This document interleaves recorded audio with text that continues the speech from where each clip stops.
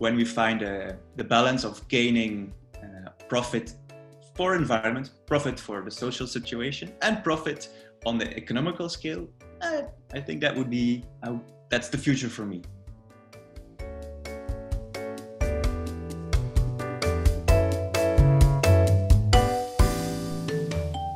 Hi and welcome to the Story of Design podcast. I'm Karina, your host, creator of The Design Story, who truly believes that there is so much more to design than meets the eye. This is a podcast that asks the why around design. We'll dig into designers, creative thinkers, and businesses that have stakes in shaping the future of the design industry. I'm inviting you all to join me in connecting with the effects of good, well thought of design. So let's begin.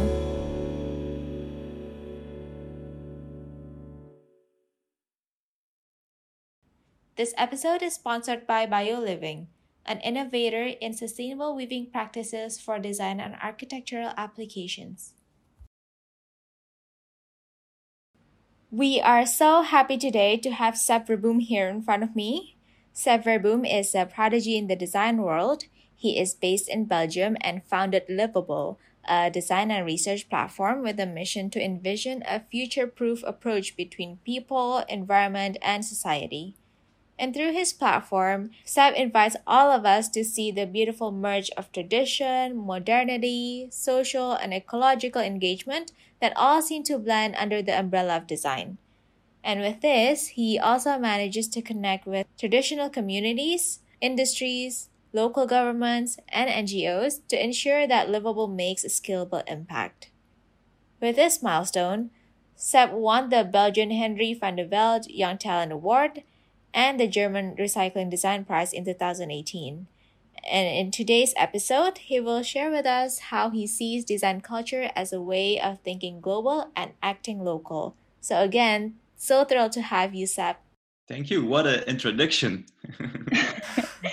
Yeah, I guess we're all wondering, how did it all start for you and what inspired you to start Livable? I think the start was quite simple, just like all things start simple. With the first project, I ended up in the Philippines. And actually, it was a project for my school. So it was like a graduation project. And I got introduced to a local community. It's in Cebu City, in the center of the Philippines. And there, my challenge was to innovate the waste management. So that was kind of big words for just the students. So actually what I did, or what we did, was explore and talk to people and get to know everyone involved, speak with locals especially. So we had a good map or a good view on how materials were reused. And then we ended up with working together with junk shops, very local junk shops, who are collecting, of course, all sorts of scrap materials. And there we found out those electric fans, like those metal protection guards. They end up there. Seemed to be an interesting material. So we talked to them and we agreed to work on it or to do something with it. And then, of course, a logical step was to look for, okay, what is interesting here, or what is typical, what are the materials available here, but also what are the techniques. So I came in contact with the rattan weaving. For me, it was something totally new and didn't have any experience with it. And then we started actually to prototype. So we first made kind of workshops with people in this community. And then this is how actually the first object came out. It was called a fan lamp. So it was a combination of this metal fan guard and this rattan weaving. That's it. That was the start of the project. But of course, I was quite naive. I think I was 21 at that time, 8 years ago. So I was kind of promising the people I worked with, this is going to be a great project. We're going to make a lot of objects or lamps here and we're going to sell them and it's going to be a business model and so on. But then I learned more about the reality, about the logistics behind it, about the shipping, about the declarations. So for me, this was kind of it's much more than just making an object or to just work together. No, it's a whole system. That's amazing, though, that you were able to continue that school project of yours and turn it into a career.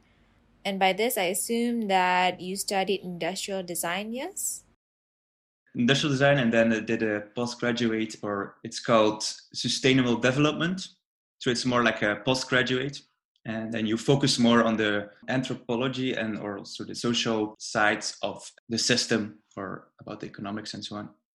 So this Right. opened a whole other perspective for me as a designer to work with this profession. Yeah. To become a designer that now solves larger worldview problem, right? Yeah, and at that point was like, okay, I did this first project. I was like, whoa, never again. I don't want to do all these things. There's just too much to handle for just one person. So I was very happy that we could work together, collaborate with other people. And that's also how things evolved. I was really starting for searching partners first, local partners, before we started any project. In this case, we didn't have to do everything ourselves, but also the experience of other people make it a bigger identity. Yeah. Yeah, it really speaks through in your platform. I really, really love how transparent you are with the concepts, the collaborators, where things come from, and also the fact that every product has a story. I guess there are three things that really speak to me from seeing your platform. First is the fact that you use design to solve contemporary challenges. Then you use design also as a tool for communication, and lastly, as a social currency. So I think we can use this to sort of guide us through our conversation and dive deeper into each one. So, on the first one, right? What contemporary challenges do you feel the most urge solving, especially through Livable? I think there's a lot of challenges. So you start with the first ones that you just bounce into. So doing these projects, I got aware of a lot of things, conditions, situations of how or where products or objects are made. So the more you get into it, the more you understand how production actually goes. So for me, this was kind of the question as a designer. There's a lot of designers who are really not connected with the production. So they make or they design something. Okay, they work with a company, but they don't know anything what's happening behind the scenes. So since a lot of stuff or things are hidden or are produced elsewhere, I kind of felt that the designer is not really in touch anymore with the whole system or the whole circle around your object. And if a designer is already not aware of where all these things are happening, how can be a consumer? How can a consumer know if its product is made in a good condition or the materials are sourced in the right array and so on? So I think it starts already with the designer. So that was the first challenge I took on, to highlight or to involve a designer with all the aspects, including when you design or when you produce something. Yeah, and I guess it's something that you are also trying to tell the consumers, right? That they need to know where things are from, how things are made. Is it something that you're trying to educate them on? It's not really educating, it's, yeah, maybe soft educating. But it's more like we or the objects become a tool to communicate and to tell a story, their background.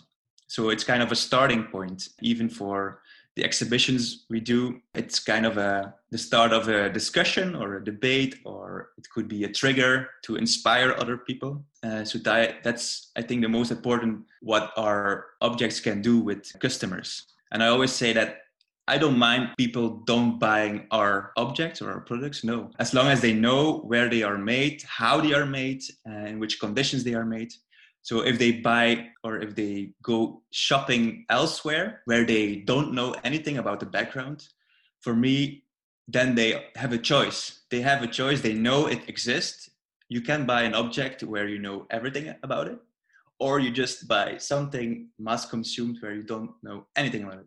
So there, the consumer has a real powerful option. And I think that's the most important thing that we want to achieve, to make people aware that they have an option, or that they have this power in their own hands. So we communicate this, we make this transparent, but then it's at the end, it's up to the consumer to decide. And I can understand there has been a long culture of secretivity and about patents, and we have to protect all our secrets. But I think at this point, there's a lot of transparency. There's a lot of initiatives who are really like trying to communicate the right way. So the time that the consumer didn't know anything anymore, or I think this is cannot be used as an excuse anymore. But it highlights the power of us as consumers to use use the money in the right way. I think that's very effective though, because now if we look at something like Patagonia, it's amazing that they are so transparent with how they produce things, that things are being manufactured at fair trade facilities. Oh, no way! That's so funny. It's very Patagonia at this moment, by the way. No, I do love brands that are so transparent like that. And hopefully it'll help us become more conscious with our consumptions, right? Of course, it'll take time for the majority of people to change, but obviously that's where the future is headed, right? That's funny. So yeah, we talked about what this platform is trying to say to the consumers, right? Now there's this other end of it, which is the crafters. And I'm especially interested in how you communicate your design and intent to the local communities in the process.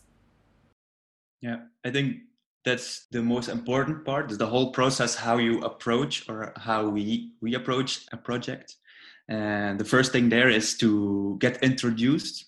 That's what I was telling before. You need some local partners, so you have a good communication. For example, when we were in Brazil, I don't speak any Portuguese. Okay, I had a book with some small words and so on. So it's very important that for the first meeting or for the first connection, everything is clear. So your intentions are clear. Also, your background is clear. So there is not a misunderstanding that will pop up later.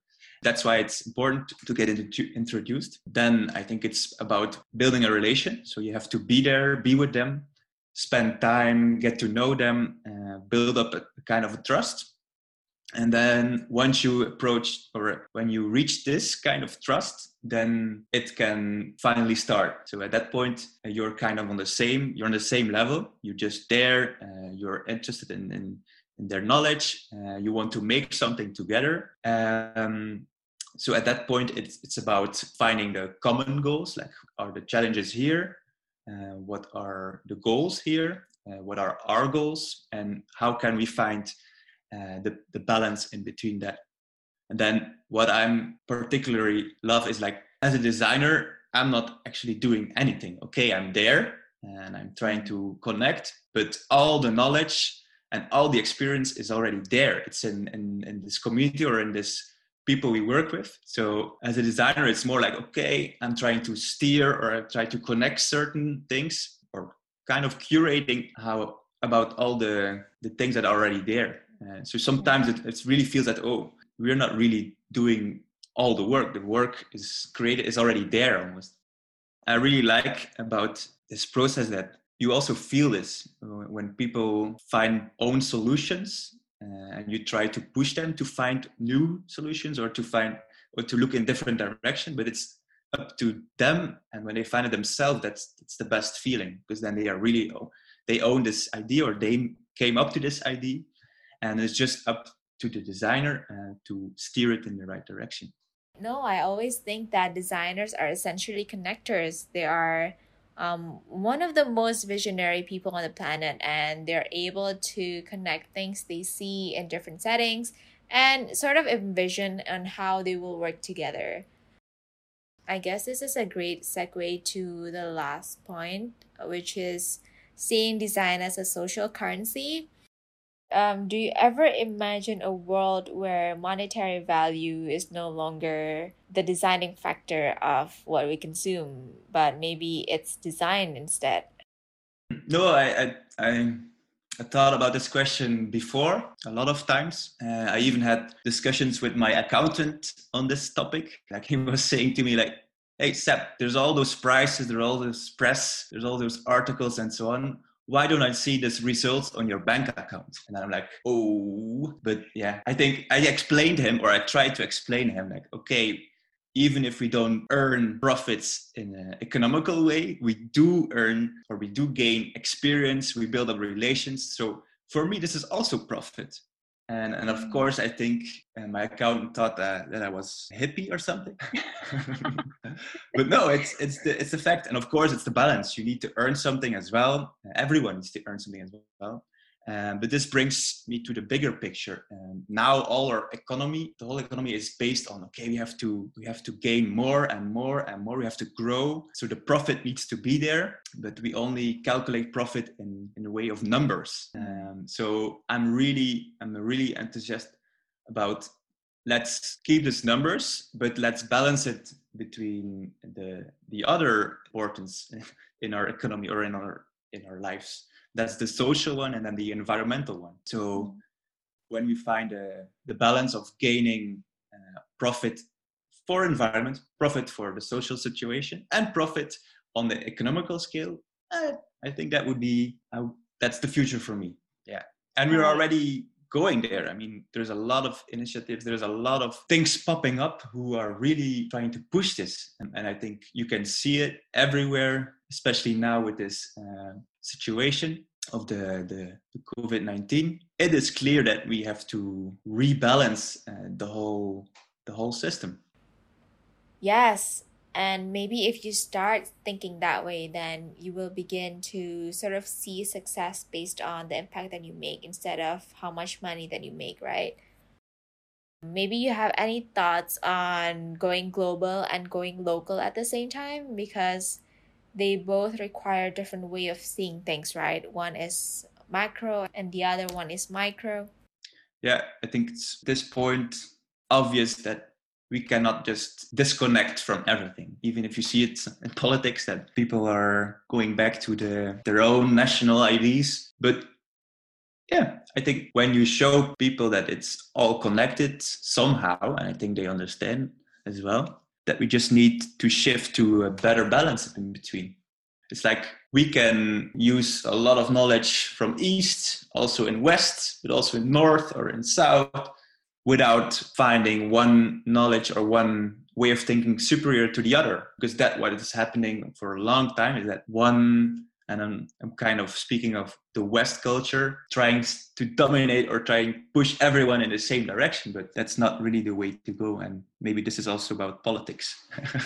And I'm just a designer, so I don't want to go really deep into this, but it has to do, or it's connected to everything. And one nice example, or our latest project in Peru we did 2 years ago, where we worked with certified wood in the Peruvian Amazon. And there, I think for me, we created a collection of objects who we are only selling locally. So we created something with them. And our purpose is also to sell it only there, because we found out that most of the cut timber or the wood was also consumed in the same country. So our target group was there. But at the same time, we published a publication, a small book worldwide. So it's an English, Spanish version. So this is our way of working both locally, not ship everything to the West, have to sell it to the West and then to gain profit. No, the power is locally as well, but you have to think about the whole picture, because of course this whole issue about deforestation is a global issue as well, but it starts locally, and all those challenges, they're kind of the same. Every community or every local situation has its connection to a bigger issue or to a bigger network. Yeah. Once you know that everything is connected, but really is, it's really a small world. And then it makes sense to connect all the dots. Even in Indonesia, where we also did a project with a rattan company who makes furniture. And there was amazing to see, okay, there's a lot of materials used locally, but at the other hand, there is materials coming in from Italy. They are shipped to the place there, and then is it locally produced? No, I don't know. So it's a whole kind of network where people cannot see through anymore. So made in Italy doesn't mean everything is made or sourced in Italy. Same for Indonesia. Made in Indonesia doesn't mean everything is sourced or created there. And I think that's not a problem. It's okay, but at least it should be clear, or it should be transparent how things are connected. And then people will see, okay, everything is quite globally right now. That's really inspiring to be able to think both ways and see design culture as a way of communicating with people from around the world. And as you mentioned before, if you start seeing the world as this interconnected web, I guess it'll open ourselves up to many, many opportunities. And this collective effort of building the world together will be a success story we're just a step away from hearing, right? Yeah, so thank you so much, Seb, for today. Thank you.